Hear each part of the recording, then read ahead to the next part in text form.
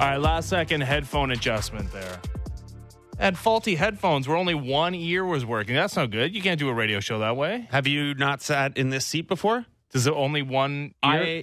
Well, it goes in and out unless you have the volume turned up really high, which is, I think, I've finally figured out why every time I come in here at 5 o'clock, I worry about the quality of Justin Bourne's hearing. Oh. And I think at the root now is we have determined that there's something off here with when one headphone works in two, because I have to turn it up pretty loud to get it in both.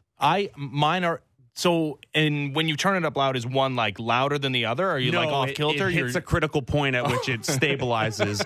But right now I have it turned down low enough that I'm only getting treble from you. I have no Ben Ennis bass, just treble. And my voice is very bassy, so you're missing It's out not. on a lot. Is it not? I don't think so. No. I think we have fairly similar voices. You know which what? is probably confusing to the listener. I've heard that, and I've gone back and listened to a couple of her programs, and I would agree that we have similar sounding voices, which I'm going to say is a compliment to both of us, because we both have great radio voices. How about that? I think you have a great radio. Somehow I agree that we sound similar, but I think you have a great radio voice and I sound like a giant nerd. Because all you're looking for is to be self-deprecating. Don't do that. I mean, you had Furman beating Virginia today. Your bracket remains perfect. No, it congratulations, doesn't, because I perfect had bracket. My big thing with bracketology is that you should always be very aware of what your league format is and how you can get the most points. And I took West Virginia over Maryland in the 9-8 because I'm in a format where you should always pick the 9-8 upset. You should almost always pick the 10-7 upset, because as long as you're picking the 1 or 2 to make the Sweet 16, you take the extra points and run in those spots, and those are coin flip games anyway. So I do have a loss on the record in addition to the Furman W. I had West Virginia over Maryland. No, and I know you're Mr. Basketball and you're knee-deep in NBA prospects, and your depth of knowledge of this tournament is incredible. Had you done your Furman research? Like, was that just hey, that's an interesting school name? Like, no. Because honestly, is this Furman's first time in the tournament? I can't say that I recall any big Furman moments. Is this the biggest moment in Furman school history? By the way, looked it up, South Carolina. Yeah, they're based in South Carolina. I'd imagine a tournament win is probably the biggest deal for them. But no, this was more of again, to get into like the strategy of how you build a bracket. You don't want to go chalk, of course. No. You want to have some upsets in there. Chalk at the end, though. Yeah. I generally, like, I want 2 number 1 seeds in the Final Four, probably. Yeah. And probably no seed, like, depending on the year. Like, there was that one year Kentucky was, I think, an 8 seed and went on a big run. Mm-hmm. And it's like, yeah, if you believe, if you want to believe in your own, believe in a legacy, like a establishment team like Kentucky, you can do that. I like the Tar Heels this year. Yeah, I was trying to just bring up my my bracket. Good time for Yahoo to be down. It's not in the middle of March Madness. No, so the thinking behind Furman, and again, this is bracket strategy, is like, okay, when you're looking for an upset, it's like, okay, well, if that's wrong, am I picking the other team to get knocked out in the next round anyway? And I am. So if Virginia had gone on, I think San Diego State's a better team than Virginia. They profiled better analytically. San Diego State is winning their game right now. So it's not no risk because Virginia could go on. But once you know I'm not picking Virginia to win in the second round, that's when you start looking for your 13-4, your 12-5, your 11-6 upsets. Also, Virginia was just like based on some of the analytic models out there, Ken Pom and Bart Torvik and those kind of sites, Virginia was like really overseeded as a 4 seed. Did Ken Pom have Brad Gushu winning another Briar? I don't know. Does he? He does. He's a big curling dude. I am fascinated by the existence of curling analytics. I know there's like a whole community around it. I haven't dove in. I'm in that bus meme. I'm the sad kid overthinking things out the window in every sport except curling, right? Where all I know is that's where you can be a real fan. Gushu's got the dog in him. Like, yeah, that boy nice.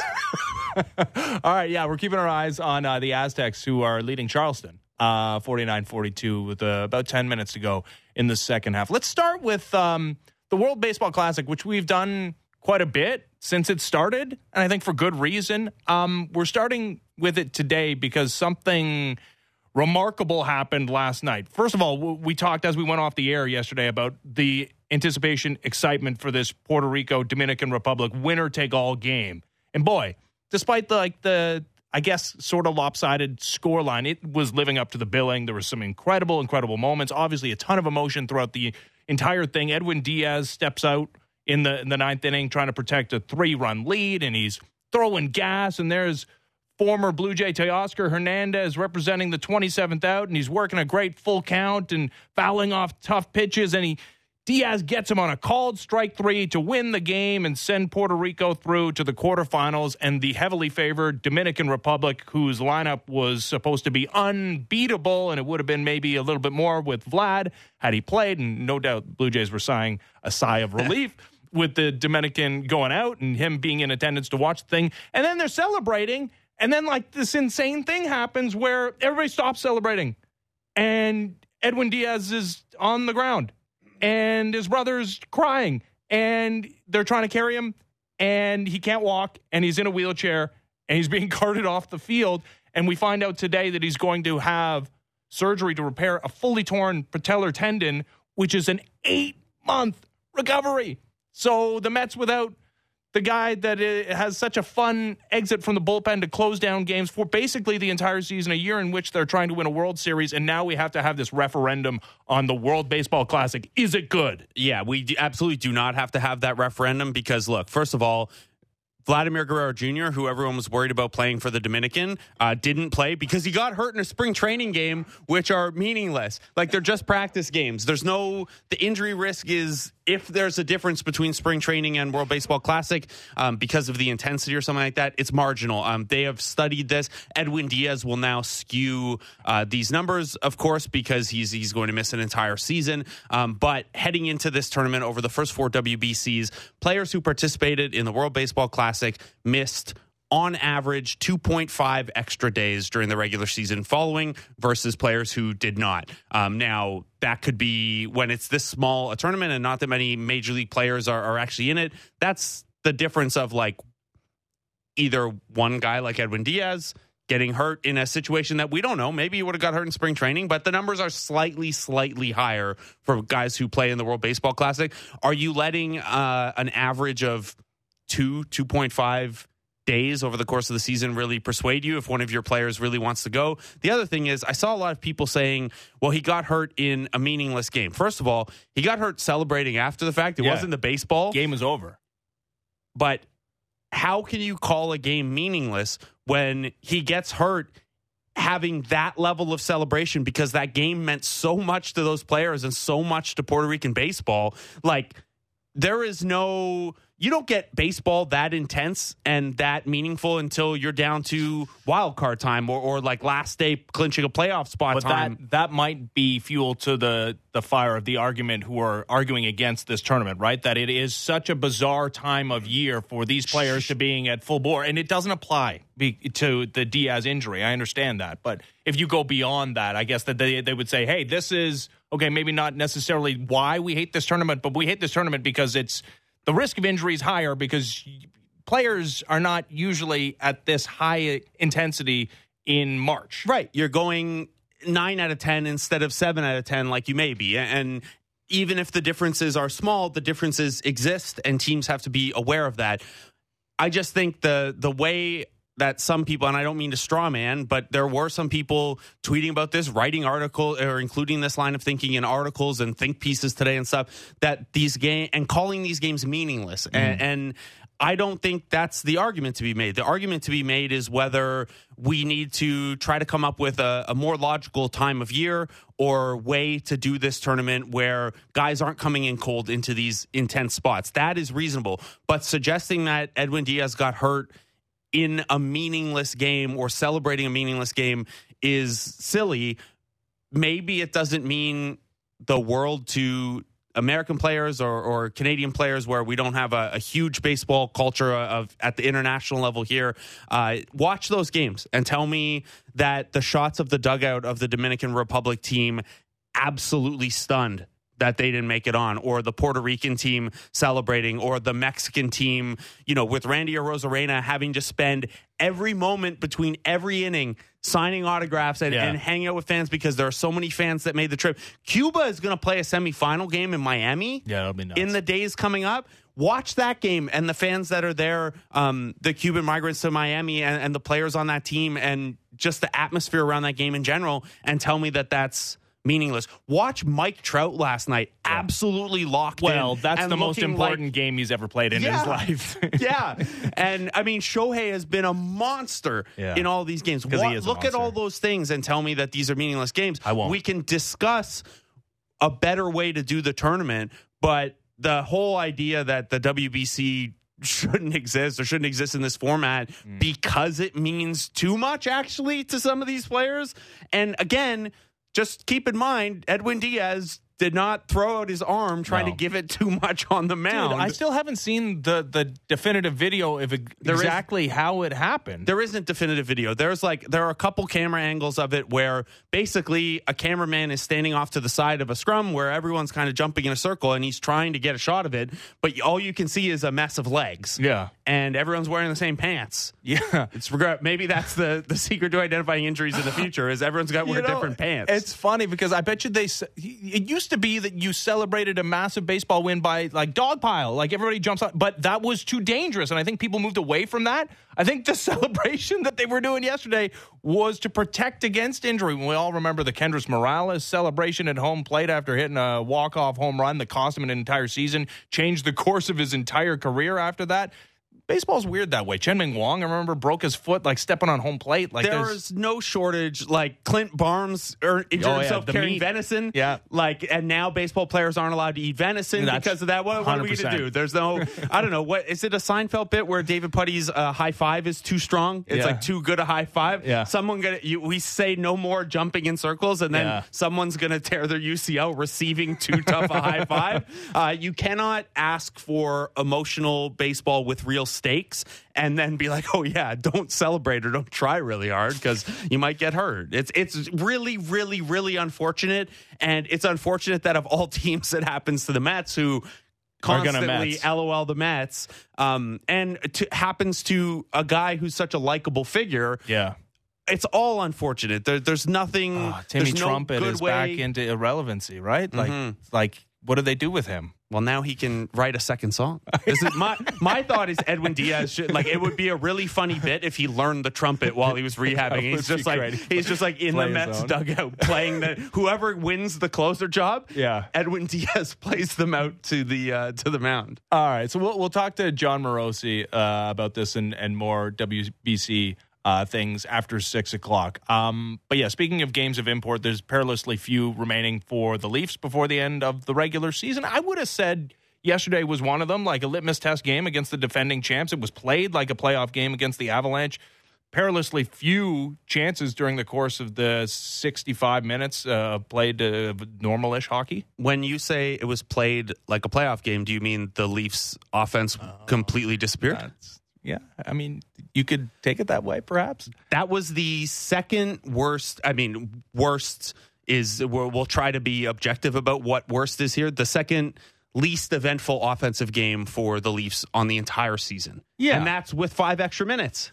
Yeah. So that, I mean, you can take that as a negative. They also limited the, again, defending champs offensively. A lot of that was Samsonov. Though. Yeah. I think he only had 2 high danger save attempts 5-on-5 though, and made all of his high danger saves because that's what he does. And the one goal coming on the power play. I think that the biggest thing that stood out to not just me, not just you, everybody, was the ice time minutes set by both Austin Matthews and Mitch Marner. Matthews with the season high, 26 minutes and 52 seconds. Marner with a career high, 29 minutes and 10 seconds. Now, a lot of that has to do with special teams, and we talked about this at the end of yesterday's show, kind of a prescient show, actually. We're talking about ice time, and that Marner gets boosted because of the all situations that he plays in. My question to you, though, Blake, is that something that you want to see in a regular season game, as much of a litmus test as it may be against the defending champs? Your number one priority here in the final, 15, 16 games of the season is to stay healthy. It seems like if you're playing half the game, you're not maybe doing you're most to that end. The only explanation I could really come up with for why they would turn up the ice time intensity that high is about a month out here. Maybe, and we did talk about yesterday how Austin Matthews averaged 25 minutes a game in the playoffs 2 years ago, and last year was down to like 22 minutes. He has not played. You mentioned it's a season high for him. It's a career high for Mitch Marner. So that's completely new for them. The only explanation I could come up with, and this is maybe giving Sheldon Keefe and the Leafs organization too much benefit of the doubt. It's just searching for an answer. They are well aware of that and intending to ratchet up the minutes for those guys come postseason time. And as part of getting ready for the postseason, they wanted to, or want to down the stretch here, give those guys a couple opportunities, like see what it feels like, see what a recovery day the next day feels like, see how you feel going 26, 27, 28 minutes, and then having the next day off, completely see how you feel on Friday. There aren't back-to-backs in the playoffs, so you could run this kind of cadence. I also wonder if there's a little bit of, there are 4 back-to-backs left in this last little stretch, and maybe there will be the odd day off, and they're kind of looking at the total load that way. But really, the only explanation I could come up with is they don't want it to be a complete shock to the system if these guys have to play 27, 28, 29 minutes in a playoff game. No, I have no problem with it. Like I said, there's nothing to play for, really, for the rest of this regular season. I suppose it can, it's tight as far as home ice advantage against the Lightning in the first round of the playoffs, which they had last year and still lost. Game 7 on home ice, yada, yada, yada. But you want it. You'd rather have it as opposed to not have it. But no, this is the time for 11-7. It's the time for experimentation. It's the time for, hey, we're going to play this one out. We're going to play the ice time like we would during a postseason game. If we do 11-7, can you guys handle that workload? I mean, I guess, yeah, going back to the Edwin Diaz thing, like the potential for injury exists as it does in any hockey game, especially the way Mitch Marner plays defense, and a great block shorthanded yesterday. Adding to his Selke case this year. But no, there's so little to play for. I wouldn't suggest that you do this the rest of the way with like still 15 games to go during the regular season, but like pick and choose your spots to run what you think is your playoff style 60 minutes, 100%. I have no problem with that. I think, and that's the only explanation that really makes sense, because Sheldon Keefe has not given the impression over the course of the years that he is the type of coach who will redo the game plan on the fly to take a regular season win. We haven't seen him really do that all that often. So it doesn't make a lot of sense unless you believe that. I guess the one area where it becomes a tiny bit concerning is the game where you played Matthews and Marner so much is, by the way, I just looked it up. This is at all strength, so not just 5-on-5. In the last 3 years, only once have the Leafs had fewer shot attempts in a game on a per 60 basis. And that was the Red Wings game that they won 4-2 earlier in the year, where they just were perfect shooting. So that's maybe a little bit of a concern that Matthews and Marner did play so much and the game went as poorly as it did. I don't really know. The only explanation I can come up with is they told Matthews and Marner, hey, we're going to try to play you guys more than in the last 2 postseasons. Are you cool with that? And the medical staff or sports science staff or whatever was, hey, we should get them a game or two to see how the body responds and see how the recovery day needs to be in response to that. That's otherwise, that was a lot of playing those guys in a game where they weren't really driving a ton of play, all to lose in a shootout. It wouldn't make a whole lot of sense to me if that's not the explanation. Yeah. Speaking of shooting percentage, you notice Pierre Engvall has 3 goals and 4 points in 6 games with the Islanders, shooting a robust 27%. But yeah, Pierre Engvall getting it done for the Islanders, who find themselves in a playoff spot in the Eastern Conference after the Bo Horvat deal. So. Here's what you do then, Pierre Engvall. If your shooting skill is so high, average 2 shots a game once. Yeah. Create some offense then if your shot is good. I'm being facetious. I like Pierre Engvall. I think it made sense for him to be an outbound piece. I thought it was hilarious that the Islanders thought they were getting a really physical player because he's tall, and they look at the hockey card height and weight, and it's like, oh yeah, this will be a guy that's going to bang. And it's like, no. He is a huge finesse guy. Mm-hmm. But nice to see him having success. I think you want your guys to, even if it doesn't work out here, you want them to go on and have success at their next stop. So it lets you know you're developing talent well. And, if you have to make a trade with the Islanders again in the future, you didn't sell them, you didn't give them a lemon. But where was this 27% shooting percentage the rest of the season, rest of the career? Yeah, I don't expect it to continue. But kudos to Pierre Engvall and the Islanders. Before we take the break, and we'll talk to Michael Grange after the break about what is a pretty marquee game for the Raptors tonight, hosting Shai Gilgeous-Alexander, who, again, has led his Thunder team, which is at the tail end of this build-up, has led them into a play-in position. Like they're hanging on, and it helps when teams like the Lakers go out and lose to the Rockets, which we may get to later on in the program. Oh boy! But he's been spec-freaking-tacular, and is potentially an All-NBA player this season. He is going to look. I dove into a lot of, so I have a piece up at sportsnet.ca today about OG Anunoby and all the magnificent things he does defensively, some reporting on the new CBA in there, and then basically the thing that people will care about most relevantly right now, or most immediately, is went through the history of the all defense and defense player of the year voting. Guess who doesn't get those positions? Guys on losing teams, guys on teams that are below average defensively. That would apply to Shai Gilgeous-Alexander most years as well. He's also missed a chunk of time. He's only quote unquote played 58 games, which I think is probably still among the leaders for stars in the NBA this year. It's only 11 games missed. He is fighting an uphill battle for that spot because the Thunder are 34-35. But with the introduction of the play-in spot, with the positive buzz the Thunder have had basically all season, with the fact that in those Tim Bontemps MVP bowls that I do 3 times a year, Shai Gilgeous-Alexander was getting down-ballot MVP votes on both of those. Like, not only was this, hey, he could get All-NBA, people are like, no, he's number 5 in MVP voting, because without him, this Thunder team is not even remotely close to 500, rather than being and maybe being the team that keeps LeBron out of the playoffs. He's fantastic. And if there's any part of you that hasn't watched a ton of Thunder basketball, first of all, how dare you? Second, like if you're worried that there's an element of Canadian sensationalism and this is the next great Canadian hype thing, and Wiggins has turned into a very, very good player, but maybe not what was hoped for the number 1 pick. RJ Barrett has turned into a pretty solid player, but maybe not what was hoped at draft time. There is none of that to Shai Gilgeous-Alexander. Watch this game closely tonight. He can be a little up and down defensively. They don't ask him to be a dog defensively because everyone else on that roster can defend like hell. He gets, the kind of easier assignment where possible. He uses length okay defensively, but you're going to see on offense a guy who is just magnificent. He is so crafty. He does things that you don't expect him to do because no one else really does them. He does it at volume. He makes his teammates better. He also just plays a super fun style of offensive basketball. If you don't come away from a game like this tonight, where I'd imagine he's fired up and is going to put up 30 plus, and you don't come away not only wanting to see that guy for Team Canada, but wanting to see the Thunder get good so you can see more of that guy on national TV and on Sportsnet for out-of-market games and stuff like that the next few years, I don't know what you're watching, because he's magnificent, he's efficient, he's unique.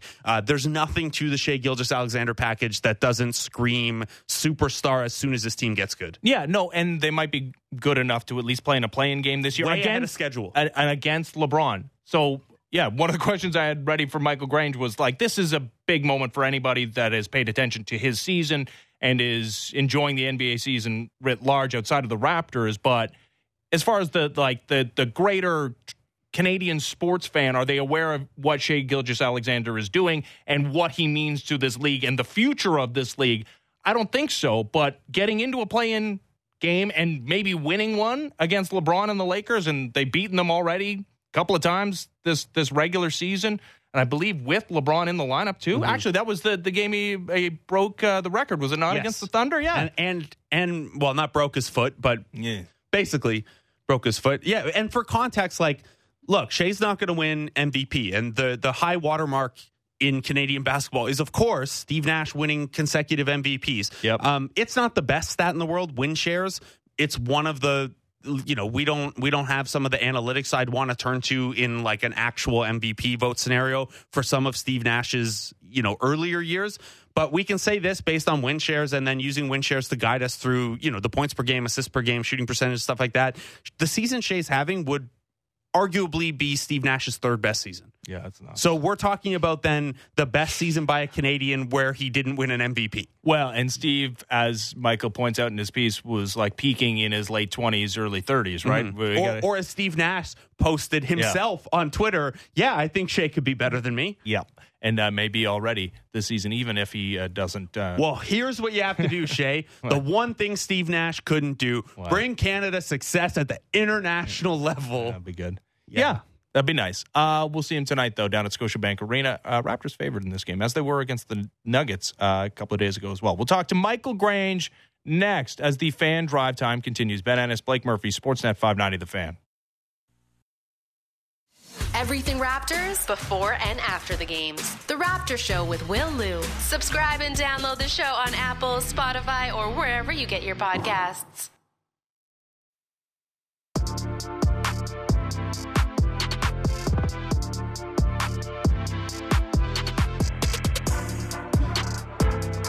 Fan Drive Time, Sportsnet 590 The Fan, Ben Ennis, Blake Murphy.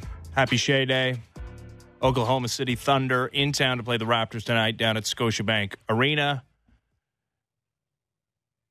It's a class of two in NBA history to average 31 points, 5 assists, 1.5 steals, and 1 block per game in a season. It's Shai Gilgeous-Alexander, and it's Michael Jordan.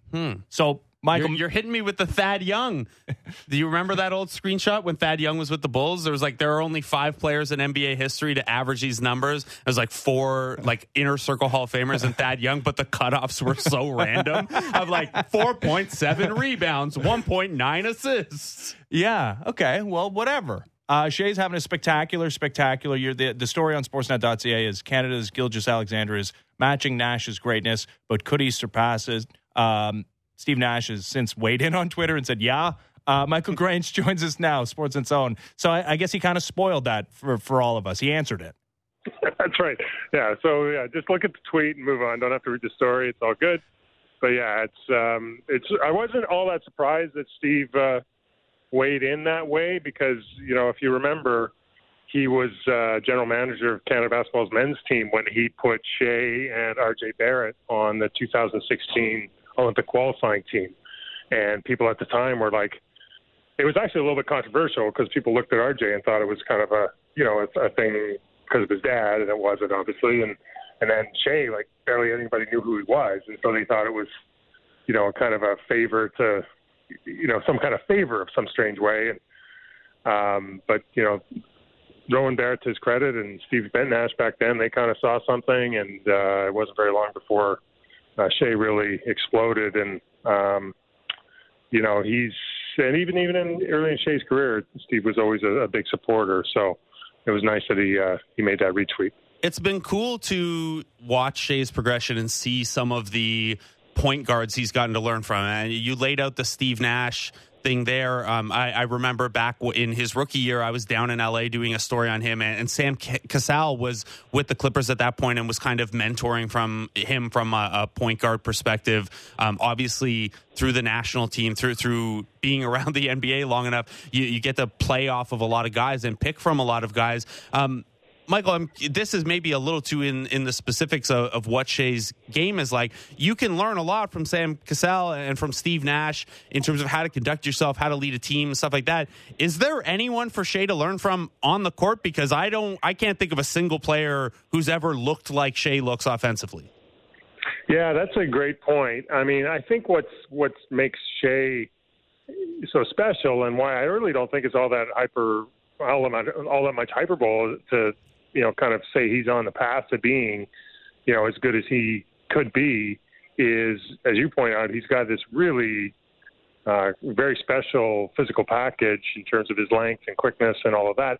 But I would say that I do see some Steve Nash. I see some Chris Paul. And so what you have is a guy who plays at kind of one level. You don't see him bouncing up and down, and he kind of, and this I know Steve has always worked with players in the past, is just kind of keep your kind of your hinged, so to speak. Like, stay low, don't have your legs get straightened too much. Keep your dribble low and tight. And Chris Paul does that. Nash did that. I think a lot of really good point guards try and do it. And I know Steve worked with Kevin Durant in doing that, and that seemed to work out pretty well. But, so you basically what I'm saying is you have a guy who's got this world-class athletic package that's incorporating the tricks of the trade that guys like Nash or Paul or Dennis Schroeder, who's another guy who gives credit to, he's been able to learn along the way. And I think the reason to be so excited about Shea is he's doing all this at 24. And, point guards generally take a little longer to kind of get it all smoothed out, but he's going to be an all-NBA player. He's, kind of the statistical milestones he's hitting, at the age he's doing it. It's just, it really is kind of generational type stuff. Michael, it's the age that's so encouraging with the level of play. But to me, it's also the combination of that age, still being a pretty young player, being in your fifth year in the league, being in a rebuilding situation, and already having, or at least carrying himself with some of those leadership qualities you just talked about from the guys he's learned from. It's not an easy thing, I don't imagine, to navigate a tanking situation the last couple years. Now they're obviously on the upswing and they're in a play-in spot right now. But you could have looked at Shea's second and third seasons, his first 2 years in OKC, and been a little skeptical. Like, okay, yeah, Luter and the Riot, they're not trying to win games. Every touch is there for you. But it really seems that, and Shea pretty well at this point, and I think both of us have talked to Oklahoma City Thunder people about this over the years. It really does seem like the Thunder being ahead of schedule here and being a culture-oriented team that's winning by, kind of by their identity, maybe more so defensively than offensively, but Shea's a real part of that. And, we think of point guards as leaders, but not often until they're veteran guys. How special is Shea in that regard as a teammate, a leader, and as someone who could, whether it's OKC or Canada basketball this summer, be kind of the steadying force for a team? Yeah, I think those are all great points. And, it can backfire sometimes when, basically you're handed the keys to a team, which is what happened after his first year in OKC, and they made the trade. He made the playoffs when he's there with Chris Paul and Schroeder, and then they decided to go into this really deep rebuild. And, statistically, Shea's numbers those 2 years, the last 2 years have been amazing. But if you recall, he was shut down very early each season with injuries. And so you kind of, as you point out, you're like, does this matter? But what you've seen this year is that, I think it's almost like he's dragged the team along, the organization along to say, look, I'm real. I'm about winning, and we're not going to be messing around the lottery anymore. We're going to win games. So no one's setting me down. And, in fact, he's just coming off a little injury that maybe in other years might have shut him down. And I think the reason he gets away with that is because he's doing it all in a way the organization can kind of go, look, we're done waiting for a star. He's our star. So let's start kind of respecting him in that way. And I think OKC's done a really good job in terms of who they brought in. And you just hear really good things about the character of their organization. They don't have those kind of vets around us who to kind of lead the way. They've kind of let Shea lead the way. And he's, talking to Kelly Olynyk and other guys who've known him and being around him a little bit, he is kind of special in the sense that he's, first of all, his game on the floor talks. That's always the most important thing. But he carries himself in a kind of an unobtrusive, mature, chill way that I think, isn't going to rub other people the wrong way, but in turns is going to draw people to him. And I think, you couple that with his on-court performance, it's a really good formula. You couple that with it's coming from your point guard, it's even better. And, and I think not everyone could take all those opportunities and capitalize on them the way he has. And the fact he has speaks to his character, but it also speaks to where this all could be heading. Might be time for the Thunder to start trading away some of those draft picks. 6 upcoming in the 23 draft, 4 first-round picks in 2024. Time to start sending those out the door for some win-now players. When you have Shai Gilgeous-Alexander playing the way he has and maybe leading this team, like we said, they're in a play-in position right now. I mean, this is a twofold thing, Michael. How important is it maybe for Shai's development as a player, of course, with some playoff experience previously, but not in this role, but also for the building, the continuing to build of his star in the NBA and just as a sporting star at large to get into the play-in tournament and maybe, have a game against LeBron James and Anthony Davis? Yeah, I think that would be huge. I kind of think that they're going to do it. And, it would be the kind of incremental look. I think this year has been proven a success, right? So they just get squeezed out by one or two. Like it's not going to, cause a problem. But I think, Shea deserves. And I think a lot of the young guys, this is a really good young roster that's bought in to the right way to play. You're going to watch them tonight. They move the ball better than the Raptors do. They're more active and multidimensional defensively than the Raptors are. Like they're a very well coached team of guys who have bought in to playing for each other. And so I think organizing, everyone deserves maybe a chance in that playing game and maybe make some noise there. It's going to be super fascinating. And I ask people in the league when I bump into them all the time. It's usually about the third thing I want to talk about is what are they going to do with all these picks?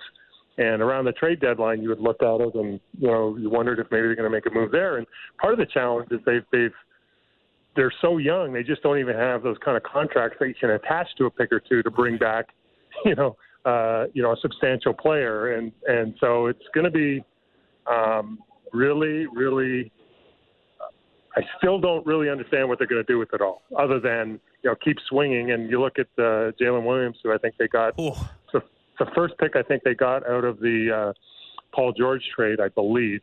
And he was, I believe, 11th or 12th overall. And he's looking like he's going to be, as good as you can imagine, right? Like he's having a rookie year that, it's a little bit under the radar. But in terms of, I think with rookies, when you see guys who are super efficient with a decent volume as rookies, like it just never seems to go anywhere but up, right? Because it's clear that they got the brains as well as the physical abilities. And so that's just one, right? And then I was watching Chet Holmgren shoot around this morning after shoot around. There's another guy. People have forgotten about him, but he's going to be attached to this roster very soon. And then, so what do you do with all those picks? I wish I had an answer. I haven't even seen a plausible explanation as to what they can do other than maybe just package and keep moving up, and who knows. But it's to me, it's like a pretty good. Like I'd love to be an OKC fan right now. It'd be so fun. It would be. And, you mentioned Jalen Williams, who another guy I hope fans get a close look at tonight because he's awesome. Another guy with tangential ties to this conversation because he went to Santa Clara. So I'm sure Steve Nash is a fan of him, too. And we'll see if he's got eyes on the tournament this weekend. The answer to your question, though, Grange, is what do you do with all these picks and not having the salaries to match salary? Well, in the offseason, that matters a lot less because you have all this cap space you could just absorb guys. I don't know. Maybe there's a trade here with your Toronto Raptors who could use some extra pick equity if this thing flames out and doesn't have a clear path to improving the roster. And I'm not really being serious, but I do look at what Oklahoma City is good at and where they need things. And I think OG Anunoby would be just about a perfect fit there as a piece to add to that mix as they keep moving forward. Grange, we got to pivot it, obviously, to the question that comes up anytime we're talking about a Jamal Murray or Shai Gilgeous-Alexander or even a Lou Dort. Shai has the contract extension now. He has, I would imagine, the relationship with the Oklahoma City Thunder that they trust him and they trust him to take care of his body and be honest if anything comes up, things like that. The FIBA World Cup is this summer. Shai has been just about the most committed big-name player over the years to consistently coming out for Canada, or at least talking about how he wants to be there for big events. In reporting out this story and your earlier Jamal Murray piece, it's Canada Basketball and Michael Grange Week. Do you have a sense of where those guys are leaning right now, or what the likelihood is we might see the next step in Shai's development be leading a Team Canada on the world stage? Yeah, I feel pretty good about Shai. I asked Mark Daniel today that exact question, and he made with the proviso of, listen, it's a long season, blah blah blah, it's their decision, but organizationally, at least, he was saying OKC really sees value in guys, and let's not forget Lou Dort, who has also been very committed, and certainly sounded very positive on the subject when I spoke with him this morning. So I would be more surprised than not if Shea. What I mean to say is I'd be very surprised if Shea is not playing for Canada this summer at the World Cup. And the Jamal Murray one is, as you might predict, based on his injury and based on the Nuggets' ambitions and based on the fact he still had some, kind of residual knee issues very lately here. He was very, I don't want to say cool. That's probably not the right word, but he wasn't like, jumping at the opportunity to talk about Canada basketball this summer. I'll put it that way. So I would say we'll see. Yeah. And that's understandable to some degree. We'll be watching Shai Gilgeous-Alexander. We'll also be watching the guys with the gray uniforms. Ben Taylor back in action. First matchup against Fred VanVleet since he went off in that post-game media scrum, cost himself a couple thousands of dollars. What do you expect tonight? Like, will there be like a pregame reconciliation between the two? Is there a conversation to be had between Fred and Ben? If I was Fred, I'd make that effort for sure. I don't know if I was Ben Taylor, there's nothing that Fred VanVleet said that would encourage me to accept any kind of, act of reconciliation. I mean, Fred went for it, and, I think he spoke his truth, so to speak, and a lot of people trying to share his frustration, but it was a personal attack in the harshest possible way, in a very public way. So, I wouldn't be in a hurry to go over and say, it's okay, Fred, we're all good. I think he should do what Japanese pitcher Roki Sasaki did after he hit a Czech player with a 100-mile-an-hour fastball. Just bring him a big bag of candy to say sorry. I think that's the move. For me. I'm sure Fred has candy around the house with two kids and a baby around. Put it this way. If Ben Taylor is that easy to win over, he's a bigger man than I would be. Put it that way. Well, this is why you're not a... I'm telling you, I give Fred all the credit in the world for saying it, but it was harsh. Yeah. It was really harsh. And if somebody talked like that, like me, publicly, it'd be a long time before we'd be seeing eye to eye. Well, here's the thing, Michael. No one would talk to you like that publicly because you would be above that. You would be better at your job. You never know. Before you go, we got Zach Edey making his tournament debut tomorrow. He's likely to be the NCAA Player of the Year. He already won the Associated Press Award as his Boilermakers are a 1 seed. They get Furley Dickinson. What is his outlook like? I was just looking at some mock drafts today. Saw him midway through the second round as a potential selection to the upcoming NBA draft. I mean, we talk about the World Cup this summer. Like, what is his outlook on both the national stage and the NBA stage?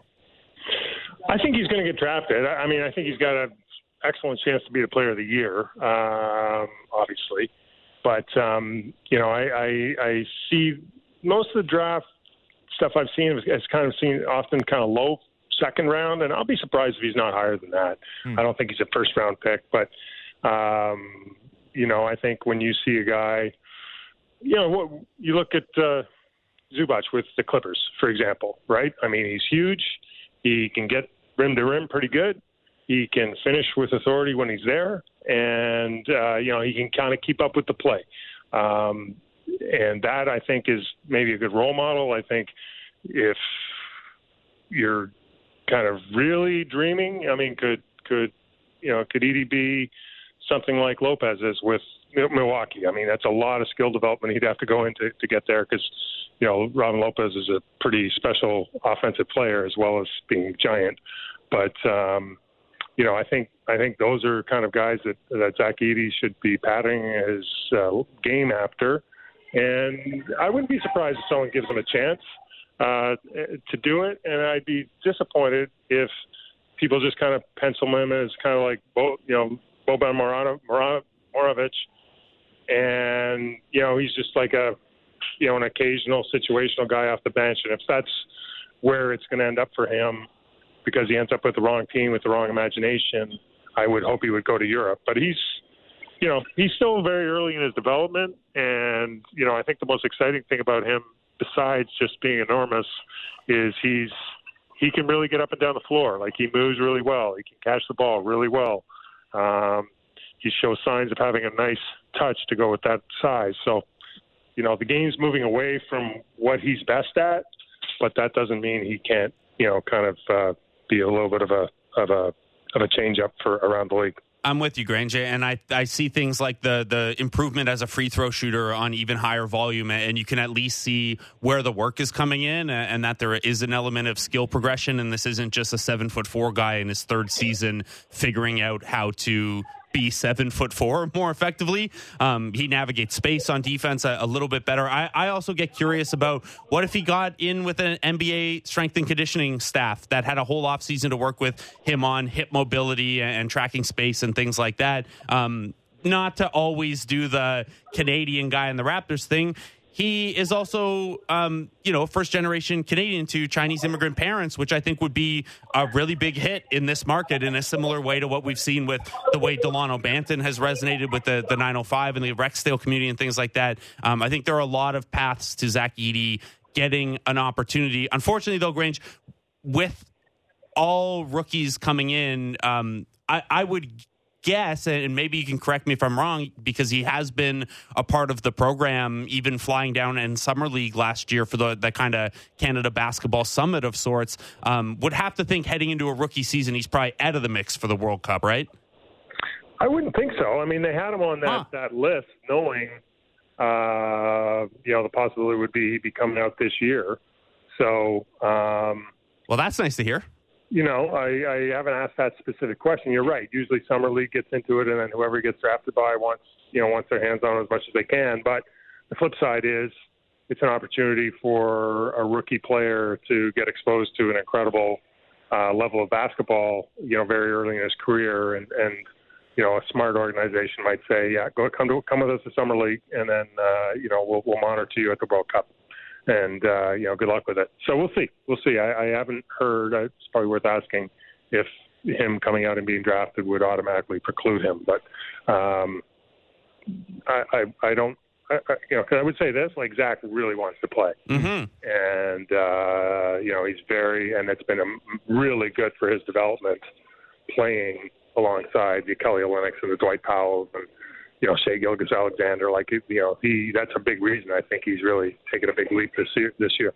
Under an NBA head coach in that program as well, and Nick Nurse, and someone who would, probably be thinking with an NBA mind in terms of how to best utilize him. So maybe a fit there for whatever team ends up with Zach Edey. Michael Grange, I know you've got some pregame media to get to, so thanks so much for taking the time out, man, and awesome job on the Murray and Shea features this last little bit. Has me very fired up for the World Cup, months and months in advance. Thanks a lot, Blake, and good stuff too with the OG all defense thing. I'm hopefully you'll open some eyes with that one. Hopefully. Thanks, Grange. Take care. Bye. See ya, Michael. Michael Grange of Sportsnet. Again, Raptors and Oklahoma City Thunder and Ben Taylor tonight at Scotiabank Arena. We'll get to your OG breakdown of just how good defensively he's been. Pretty good. After 6:30. Don't spoil it like Steve Nash spoiled Grange's piece. Hey, no traffic at sportsnet.ca today because we're giving away all the answers. OG's good at defense, and Shea could be as good as Steve Nash. Nice and tidy, unless Fred Taylor, Jaguars legend, Fred Taylor, unless Bill's Fred legend. VanVleet and Ben Taylor get into it again tonight. No sportsnet.ca. The OG piece, the Shea piece, we spoiled them. Oops. All right, you know what? I think we'll get into the OG piece next because John Moroz is going to join us at the back end of the 6 o'clock hour. Oh. Do that. Got lots to come on the old program here. It's Fan Drive Time, Sportsnet 590, The Fan, Ben Ennis, Blake Murphy.